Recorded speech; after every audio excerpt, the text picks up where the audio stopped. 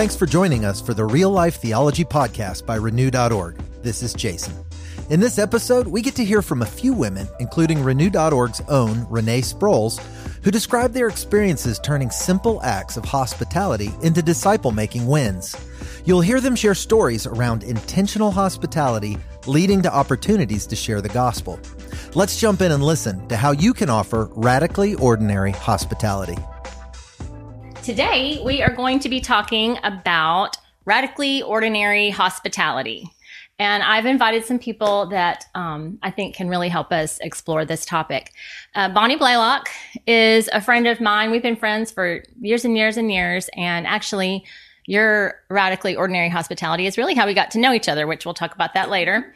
And then Bobby Solly, another friend of mine. She's blessed our family with her radically ordinary hospitality, but she's done this in many ways in different seasons of her life. And then Cheyenne Avila, family friend and college student, and we've had her into our home living with us. And then also, I think your college community does hospitality really well. So we're going to talk about that as well. So the inspiration for this really came from Rosaria Butterfield's book, Radically Ordinary Hospitality. The Gospel Comes with a House Key. And in it, she describes how she came to know the Lord. And it really was through just eating in the home of, was it Ken and Floy Smith, local pastors, and they just regularly had her in to eat. And they would pray and they would sing, but she wasn't a project and there was no pressure for her to perform or do anything. And just slowly, this kind of loving welcome really got a hold of her. And I'm so inspired because she really does this a million times better than anybody I know. So she can be kind of intimidating. But let's just talk about how you all have experienced generous hospitality in your own lives. Because I'm guessing that because you all practice it, you've experienced it. So Cheyenne, why don't you talk about how you and I got hooked up? But then there's maybe other things that you know. Yeah.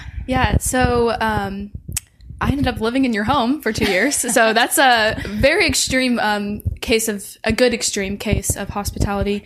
But you've always been in my life, like since I could walk, basically. And so you kind of you were known as the woman in my small group who was very wise. Both of you guys were very wise. And I just grew up having you guys just in my life. You kind of moved away some, but you re-entered my life my senior year. I was going through one of those tough times, and you just came in and just started asking me to lunch. And you really showed that you cared about me and you cared about my growth and just how I was doing. And I didn't necessarily get that a whole lot. I didn't get that intentionality. And so it turned into this discipleship of you just kind of giving me advice here and there during lunch and just pointing me towards the cross. And so starting my freshman year of college, the summer before, you asked me if I wanted to move in part-time, just to kind of, test the waters of independency and, just kind of just start that transition of adulthood. And so it turned into me moving in full-time. And so 2 years, I got to live and breathe discipleship, true life on life. And so I think it was just such a gift to me because I was able to look at your example of what does it look like to disciple? What does it look like to do the walk, God's walk, outside of college and in everyday life? And so it was just such a blessing, to see how you and your kids reacted and how he was at the center of that and how God was also at the center of your marriage, because I never had that experience before. Mm-hmm. I think one of my favorite things is every morning, you guys would get up super early, and then I got me getting up super early. So I'd get in the Word in your nook. And I just loved that I would be getting in the Word and you guys would just be passing by. And I had that freedom and that ability to just be like, hey, what does this mean in the Bible? What do you think about this? And I think that even just shows the more in depth of just hospitality and just showing God's love through that. Yeah. all that, You are such a blessing to me. I'll just say I did invite her on so she could like give a promo about me. I've invited her on because I'm the least likely person to do this. I'm very introverted. I like my space. We picked a lot in our neighborhood where there's nobody behind us, so I don't have to talk to a neighbor.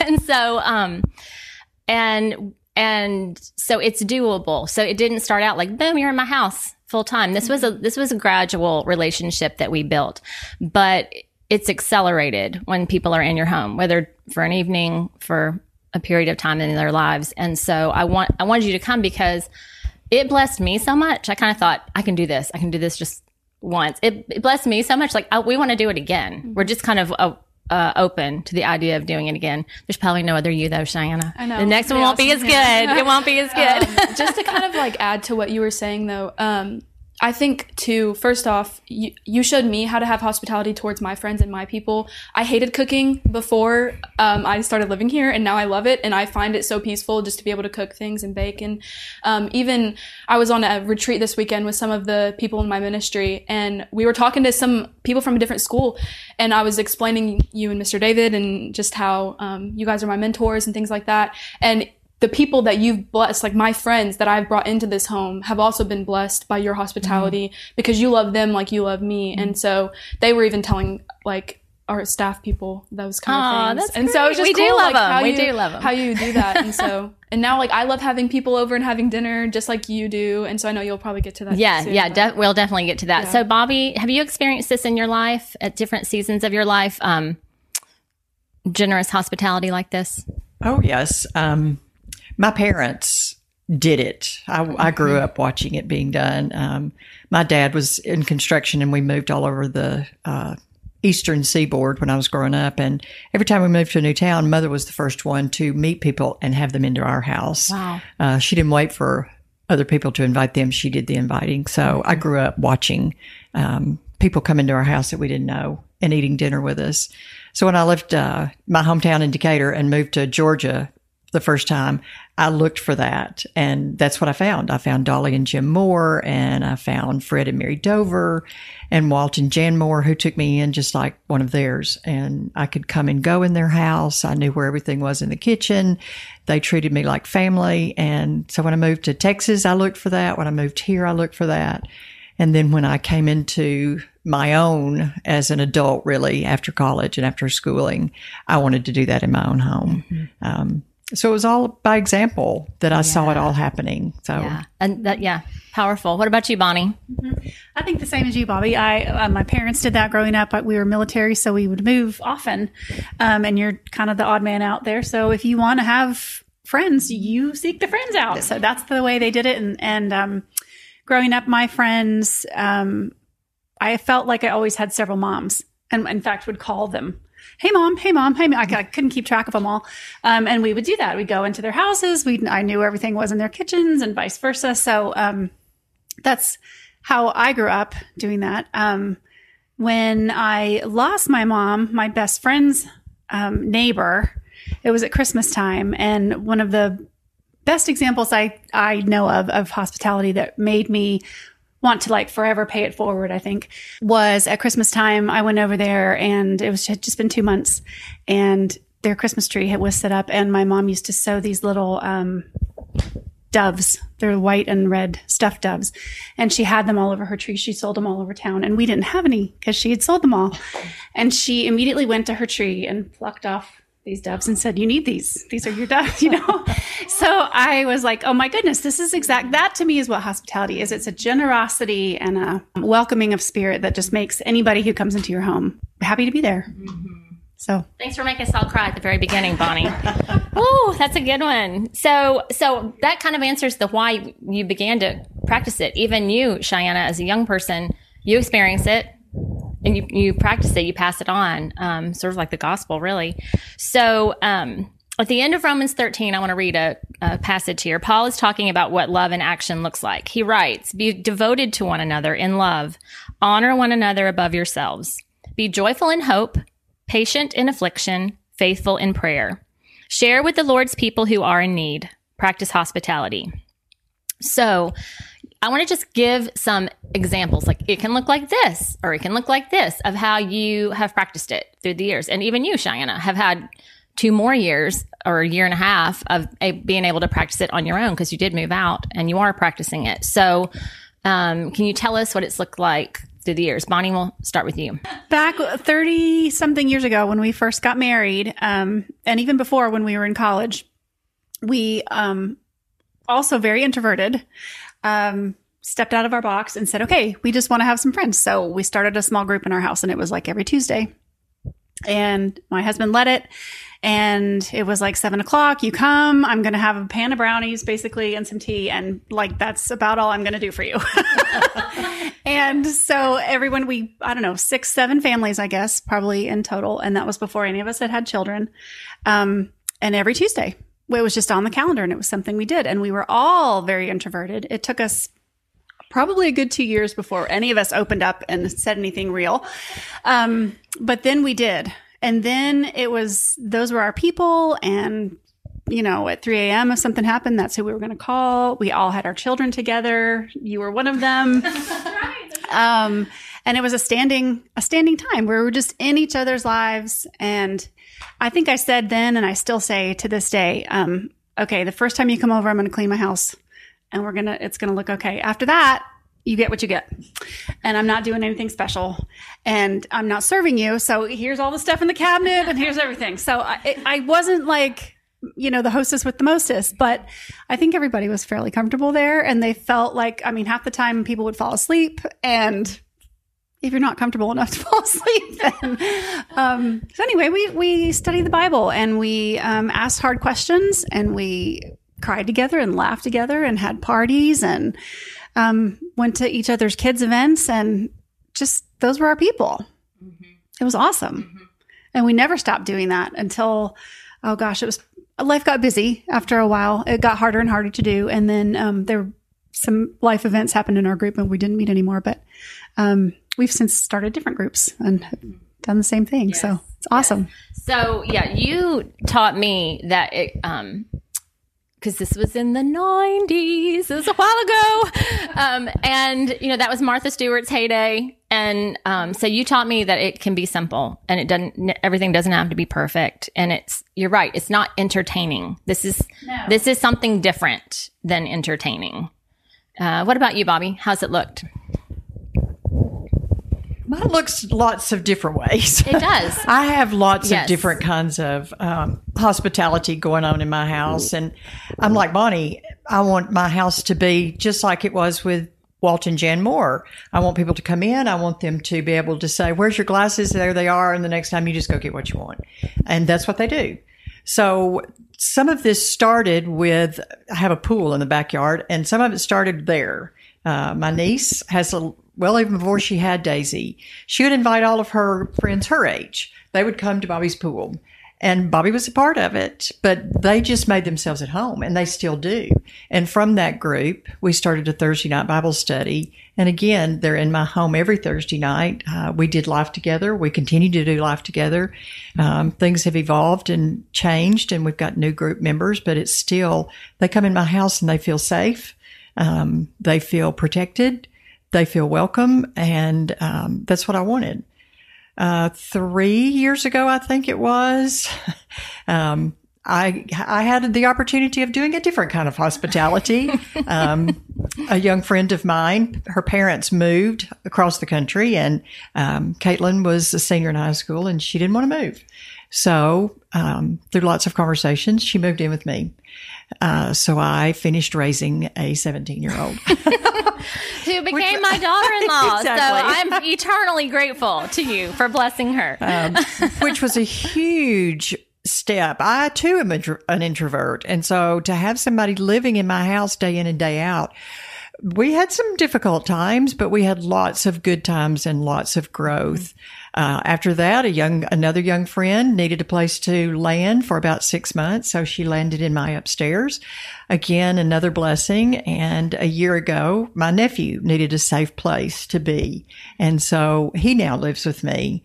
He has the whole upstairs, and he He's working now and he's getting back on his feet, and we're hoping soon he will be able to move on. But I wanted my house to be, I didn't know I wanted my house to be this way until it became this way.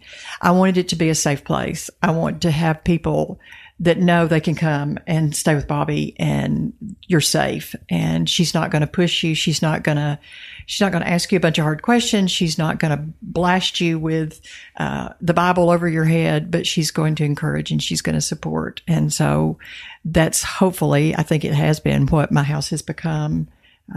And I feel very blessed.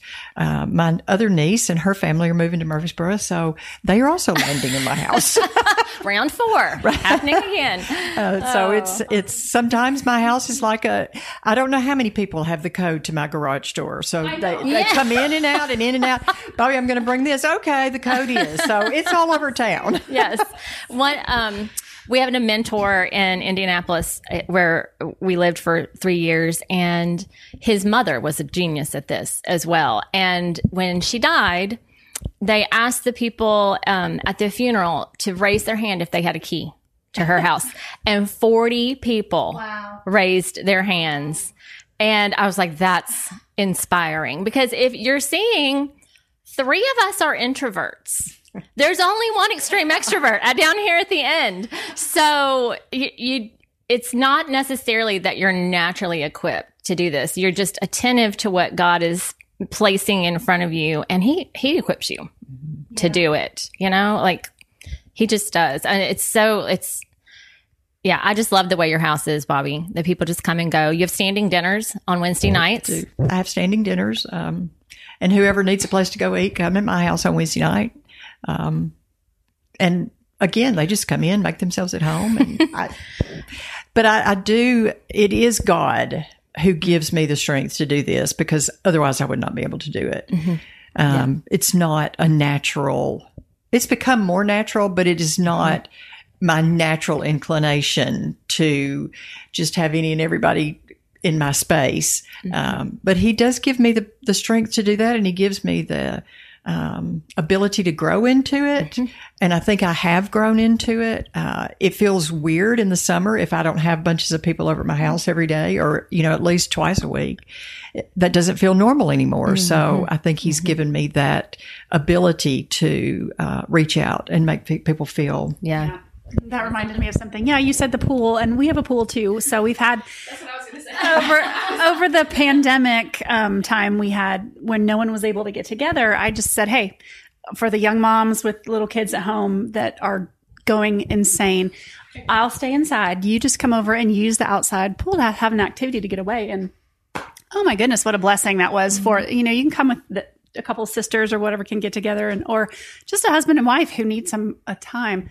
So I looked at it as whatever I have, it wasn't ever mine to begin with. So let me just use what I have, however inadequately, to bless somebody else. And that very first small group house that we met in. I was just thinking that. Describe that house. Did not have a pool. It was barely 800 square feet. You could not open the oven door and the back door at the same time. Their laundry room was in the kitchen, in the dining room area. And there were 6-7 families meeting there very happily every Tuesday night, did not care. So you do not have to have this grand estate to host a bunch of people at all. It can be very, very humble. Yeah, like we're made for community. And, at the age we were at when we were at your little tiny rental house, it was just wonderful to be getting our feet underneath us as adults in a group of like-minded people. That was really beautiful. All right, Cheyenne, your turn.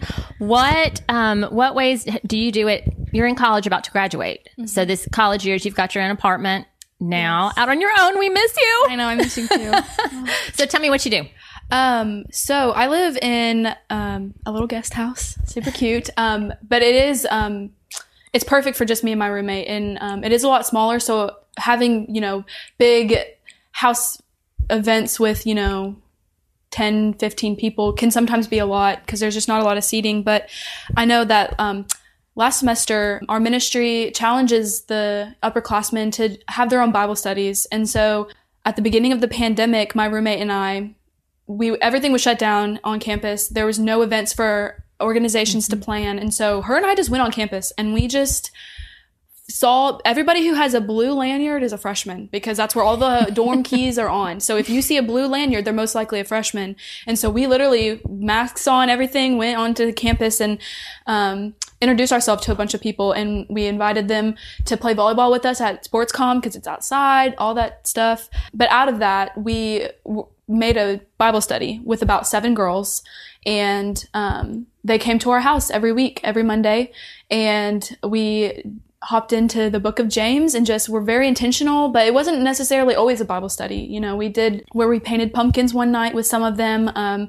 We did tie-dyeing t-shirts and things like that. And so, just, it's been such a blessing to be able to start that process of hospitality and just welcoming young people in, because I know it's kind of nice that I'm from here, because having freshmen come in from different states, they're not comfortable at first, and they're really nervous just about what college is even going to be like, but even being in a town that they don't know.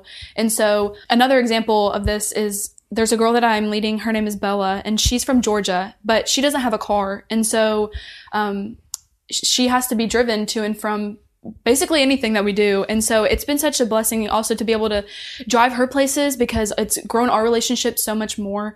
And she's kind of the girl right now that I've been taking under my wing, and just God's allowing me to disciple her on a more intentional level. And if it wouldn't have been that way if I hadn't been driving her, because those were the times when, you know, I pick her up, like I literally leave my house, pick her up and come right back. And you know, a lot of people are like, well, that's a burden. That's a waste of gas. You know, a lot of college students are like that because, you know, we're all broken. So, but like, even just like taking those little sacrifices there for the sake of the gospel, and just, building that relationship. Great. I'm seeing 2 kinds of hospitality here. So where we're taking people who know the Lord, at different stages of spiritual maturity, and kind of helping them along. And then where you are really, Cheyenne, is like boots on the ground at a state university. A lot of the young women that you're blessing, they don't know the Lord at all. Is that right? I mean, that's what I'm perceiving. Yeah, it's a lot more of, because we're in the South, it's a lot of cultural Christianity. So a lot of girls kind of just like go through the motions with religion in a way, pew fillers, if you would say, you know, showing them the love of Christ, and then like being compelled by Christ flows out into them. And so then they're able to see the true gospel and see the truth, and not see it as a checkbox kind of mentality. Because I feel like a lot of, especially young women who are from the South, it's, did I pray today? Did I read my Bible today? Did I do this today? And so that's kind of my experience has been with more of those girls. I haven't been around a lot of women who don't know God at all. They believe in him, they know who he is, or it's, like I said, you know, cultural Christianity. So, but I'm seeing themes here: availability, a love for people. They're not projects. You know, I wouldn't want somebody making me a project. That would make me mad. You know, and so, but loving them. And you said, Bobby, like, you didn't ask them really hard questions, but you did. You do. So you're in relationship. So she's also mentored my daughter. She didn't live with you, but you did mentor her. And once you know that somebody loves you and cares for you, you can ask. That's probably true. Probing questions. And I think that's something that you do well. And they're not your project, but you're just in a loving way saying, hey, have you thought about this?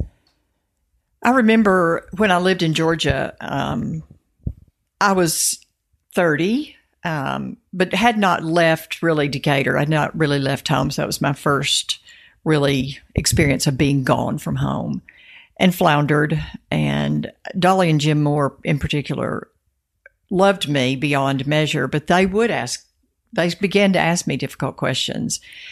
And once I grew in God and kind of went with God, and then kind of went away from God, and kind of came back to God, I remembered the mentoring that those older women gave me. And I remember so very well how they taught me, not by getting out the Bible and teaching me verse, chapter, but by how they lived and how they talked to me, how they encouraged me. And that's what I wanted to do. And that's how the Thursday night Bible study actually started. Those women in that class are all 23 30 years younger than me now. And I have found it's been so interesting over the past year or two, I guess. Right here, everybody's younger than me. Just I really don't have a whole lot of people that are my age. I have a true love for younger women. I really do. And I have lived a hard life and have come back to the Lord through some hard struggles and hard times. And I do think I have a lot to offer women who have either been through that or are going through that or just need to grow. And so I've surrounded myself with those. They range in age from 30 to 50. And it's not that they don't mentor me, they do.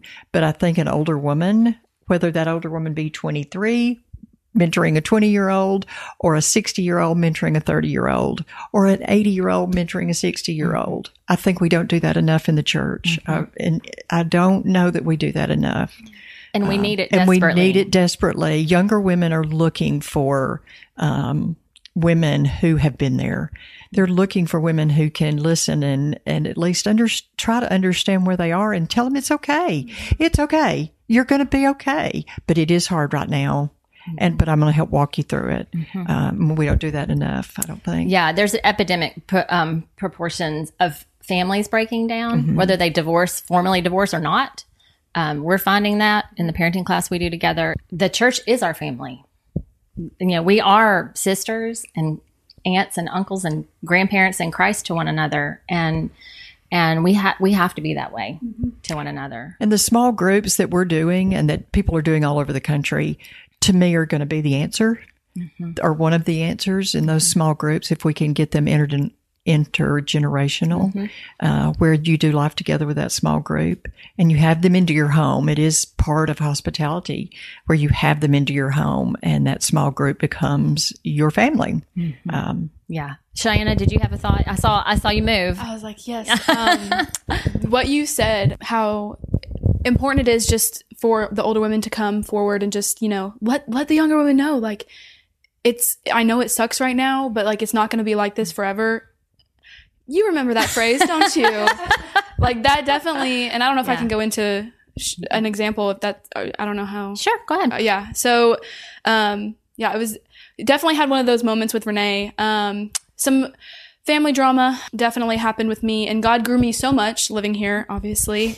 And I distinctly remember crying and crying and crying and thinking that what was going on in my life was going to be forever, and this is just how it was going to be, and I was going to not be in a relationship with a family member, and they hated me and all of this.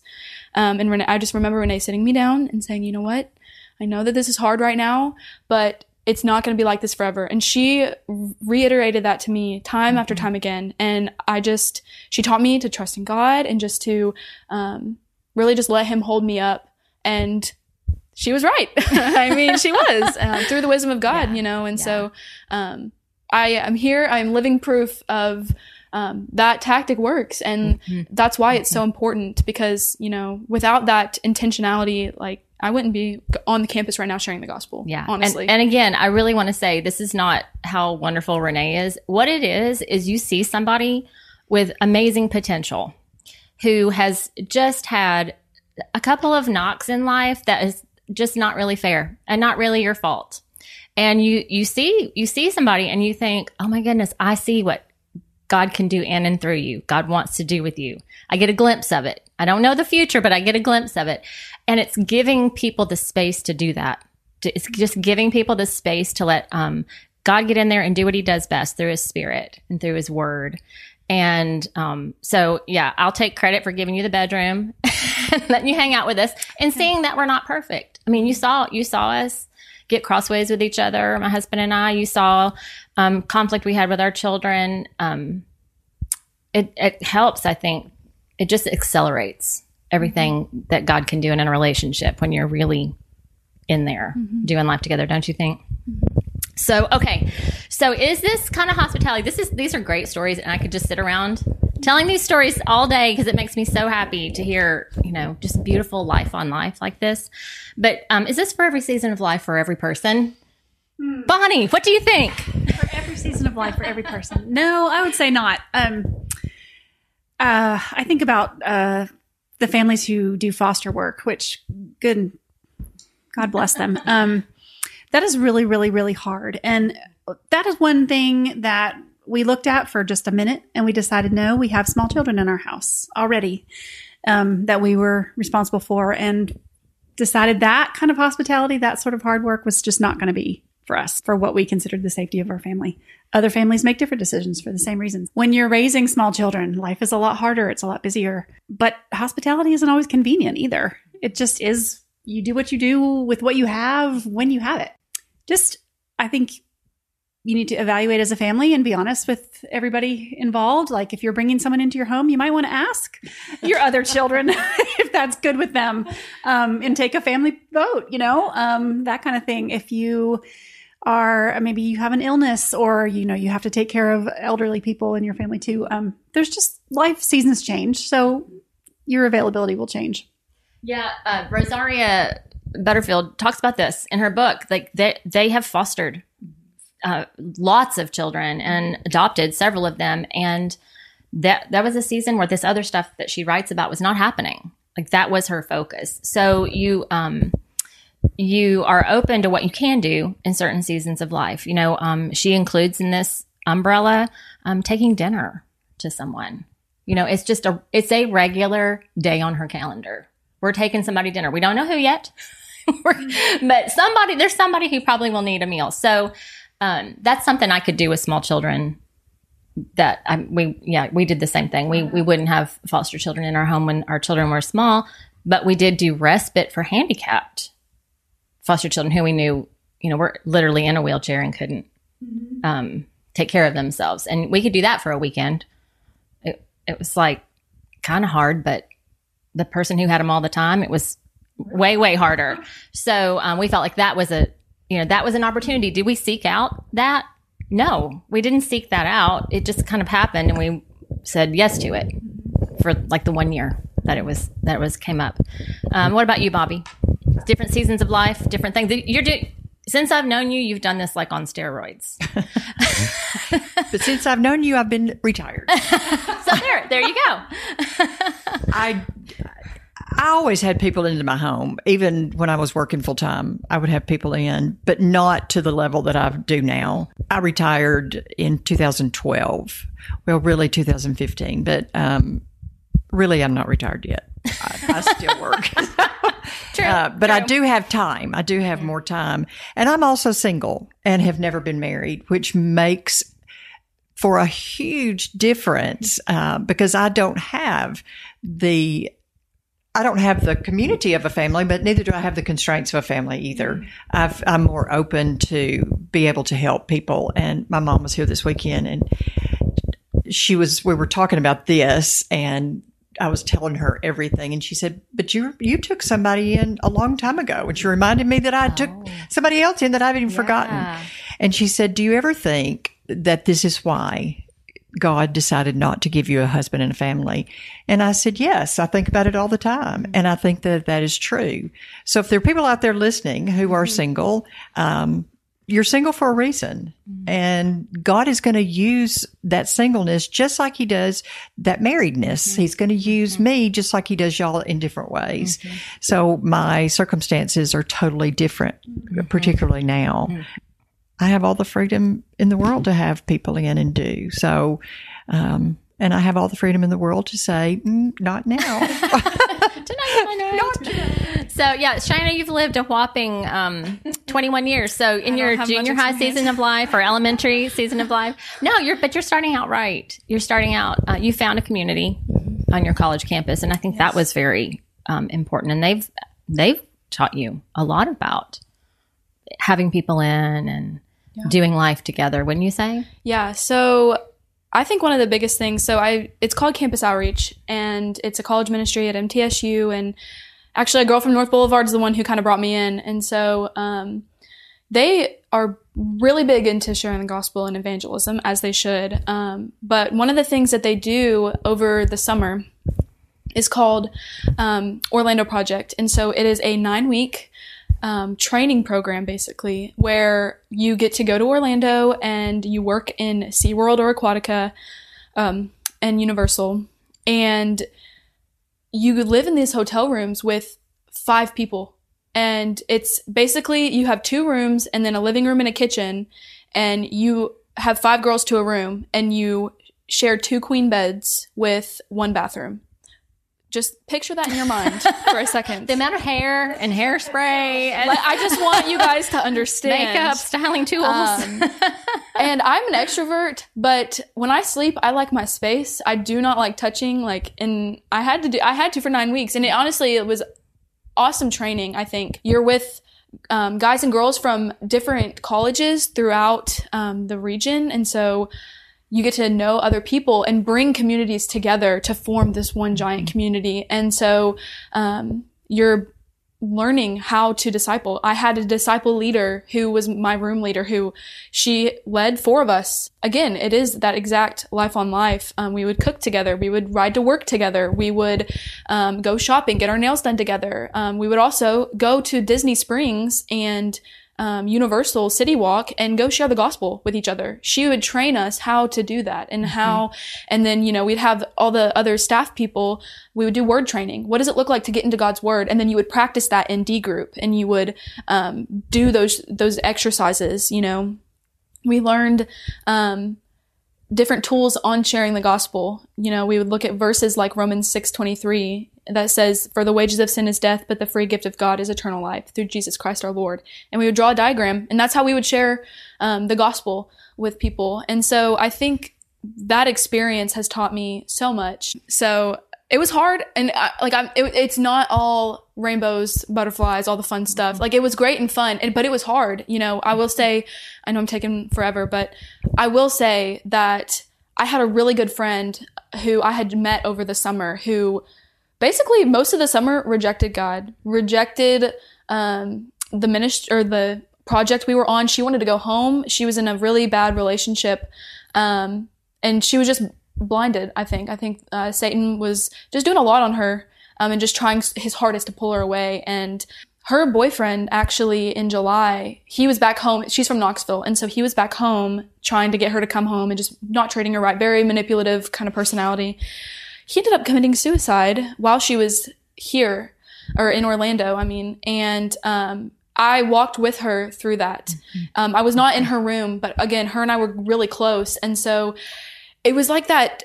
It's like a journey through the summer of me really trying so hard to fight for her. And a lot of it, I was relying on myself, honestly, and just trying to just include her and bring her in community. And she would reject. I'm not going to learn anything this summer. I don't want to be around people this summer, and I'm like, hey, I still love you. I still want to be here. And telling her that, hey, this guy is not treating you right. You deserve so much more. You deserve to be treated, and be loved as Christ loved the church. And she just didn't quite get that, and there was a moment where she almost went home. And I just remember her brother was on the project with us, and me and her brother and her leader literally sat in the middle of the parking lot of our hotel and prayed for 45 minutes. And we were like, God, you're showing us right now that we cannot do this on our own. And she is about to go home, and she needs you, God. She needs you, and we need you to intervene and pull through. And by the grace of God, she stayed. But a few weeks later, it happened. And it was the hardest thing for me. I felt like I was losing a friend. And I've never felt for a person more than I felt for her. I just remember my D leader, embracing me in her arms. It was just the hardest thing I've ever done. So, but it's a beautiful thing, I think. And so. Yeah. And I know who you're talking about. She came back to see you several times. So, she's in Knoxville. You're here. It's 3-4 hours away. You made a connection, and that's a season of life. And you've tossed your seeds out, and then God's the one who can make those grow. It's not our job. You were there for that season of life. And so that's really like 2 sides of that radically ordinary hospitality coin is the doing life with people who are coming to know the Lord, or really infants in the Lord. And then the other is the people who have walked with the Lord a long time and might just be going through something that's really, really hard. And you're just there. You're available. They're not your project. They're your friend. They're your beloved friend. So I think I want to end with this question. Rosaria Butterfield talks about hospitality being spiritual warfare, which I think is an interesting concept. What do y'all think about that? In what way might it be spiritual warfare? Because, we in Ephesians 6, we see our battle is not against flesh and blood. It's against the powers and the forces and the evil in this world. So whenever there's a conflict in the flesh, there's really something else going on behind the scenes. So how does that tie into our topic today? I thought that was an interesting tie-in. Yeah. You want to start? Sure. I'll start. I think that we live in the South, as you mentioned, so maybe hospitality isn't so weird down here because Southern hospitality is a thing, right? Sweet tea on the front porch. But what makes it so weird or different is that people do come to the South from outside of it, and they're charmed by that because it's unusual. I don't think it's a thing that people do very much anymore, and we're becoming more and more independent and individual and separated and plugged in. So it is more and more difficult to open yourself, your home, be vulnerable and real and honest and messy with other people, so that when you do find it, it is striking. It's a striking contrast to what the world at large is. The world's trying to pull you apart and separate you and keep you down.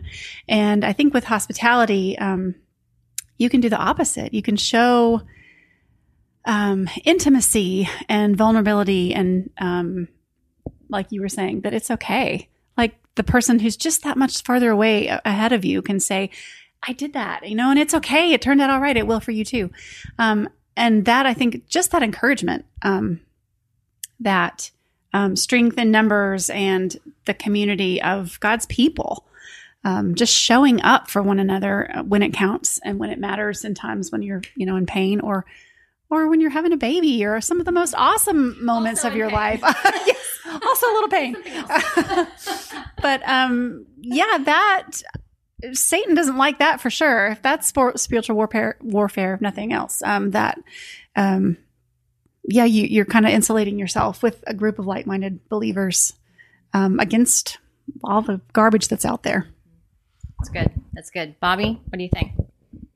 Well, I had a problem with this question because I didn't quite get it, but I get it now after listening to you just then. People who have come into my home, whether out by the pool or in Bible study, or people who've lived in my home, have come from a world where they are fighting demons from without. And so I think sometimes they bring that with them into my home. Mm-hmm. And so I hadn't thought about this until just right now. I don't want to get into specifics. How do I say this without? Addictions that people have are actually fighting Satan. Mm-hmm. And so my nephew has come into my home with an addiction, and I believe he's fighting. And I believe that has carried over and has been in my house, that I've had to fight it. And actually Renee has fought it with me, now that I think about it. Mm-hmm. And we've prayed against it, and prayed against around my door frames and around the corners of my house to keep Satan out of my house. My niece who's moving in, they are also fighting some pretty significant demons out there. And so that'll be brought into my house. Mm-hmm. So we fight together. We fight that spiritual warfare together, but we don't fight it alone. I'm not going to fight it alone, because I'm going to call Renee, and I may call Bonnie now. Great. Since I've known her now. But I call on people to come, and we pray together, and they pray for me, and they pray against whatever comes in. So I do think it's real. We're not fighting flesh. Yes. We are fighting spiritually. Especially when there's miscommunication. I've thought that it was a communication problem. Like, I'm not explaining myself clearly here, and they're not hearing me. And what I'm realizing sometimes behind the scenes is, Satan's a father of lies. He would like nothing better than for you to not be able to understand one another. And so, I had a friend who brought me along in this and just said, you know what, let's just take care of business in the spiritual realm, and then we can be available, in the physical realm too. It's a package It's a package deal here. And so if you're going to have people coming in and out of your home, this is just something you need to address, which brings me to you, Cheyenne, because we have had a lot of your friends in the house and kind of felt it. A lot like the world, college is just on steroids, and especially state schools and things like that. And so a lot of people think I'm crazy because I believe in all of this stuff, because Renee has just poured into me a lot and just showed me God's truth a lot. But so a lot of people are just completely unaware. They are very naive to it. And so they are just like all about that college life. And so they don't ever pay attention to that. And they don't know what is carried with them through whatever struggles they're going through, whatever life they're going through. And so, yeah, I've brought a lot of my friends, and they are believers in the Lord and they love God so much. But again, they're so naive to the fact that spiritual warfare is a thing. And so when I say I want to pray over something, I might get a little laugh or something. And that's actually happened. I went to Asheville, North Carolina with two of my friends, and one of them, she understands where I stand, with all of that. And so she kind of gets it. But she still, doesn't necessarily practice, just constantly praying over people or praying over where you're at. And I just knew, that Asheville has, a lot of witchcraft is there. And so I immediately texted Renee and I was like, I'm going to Asheville. I need to pray over everything. And, That's right. you just never know. Yeah. Not in a freaking out way, but just, having the awareness. And so as soon as we got into our hotel room, I told them, I said, guys, I'm going to be praying over this room before we do anything. And one girl laughed and, she's like, okay, you do you, whatever, but I did. And I was like, anything not of you, get out in Jesus' name. We're not having that here. And so, I've learned like how to kind of walk through that, but even on a more personal level with one of my really good friends, I've learned like when something doesn't feel right, you just know, you always know. And so I just remember one of my good friends' houses, I would go over there and I just had this weird feeling. It was just dark and I did not feel comfortable there. And I never stayed the night because I just had that weird feeling. And I remember telling Miss Renee, I was like, something just doesn't feel right about this house, and she encouraged me to pray over the house and things like that. And this friend has stayed the night here a few times too. And I just never really knew, what was going on until Mr. David, kind of told me and you guys told me. So I don't know if you want to say you're part of that and then we can, Yeah. So, if you're going to have people in your home, I just call it spiritual cleaning. Just like, you clean your house up, you're just gonna, spiritually clean your house and, you just become more aware of it. And, we weren't aware and, some things were off in the house and sleep was off and that kind of thing. And then we were like, hey, let's just pray and deal with this. And then spiritual warfare on a whole nother level when strongholds are being broken, when you're seeing strongholds of addiction being broken, when you're seeing people coming out of abusive relationships, when you're seeing depression and anxiety, being conquered in Jesus' name, that's spiritual warfare. It is in community spiritual warfare. And, most of the time I'm like 100% in. Every now and then I'm like, okay, I'm done. But it's thrilling. It's thrilling to see what God can do. It's thrilling to see the power of God on display. It's thrilling to see the peace of God that passes all understanding in the lives of people. And so I hope that this has inspired you to kind of think of hospitality in more intentional ways, in more doable ways, and in ways that you can just insert it into the rhythm of the life you're living right now. And if you don't have margin for that, just ask God, hey, can I make space for this? Maybe I can make some space for this. And the answer might be yes, and you just didn't see where you had time. So thank you all so much for being here. I love every one of you. You all are fabulous. And we will see you next time on Real Life Theology. We hope this episode has given you some practical ideas of how your hospitality can be used for disciple making. We hope that these real-life stories help you live out real-life theology and practice intentional hospitality as part of your disciple-making journey. Renew.org is supported by donors like you. Please check out renew.org/donate for more information. Thanks so much for joining us.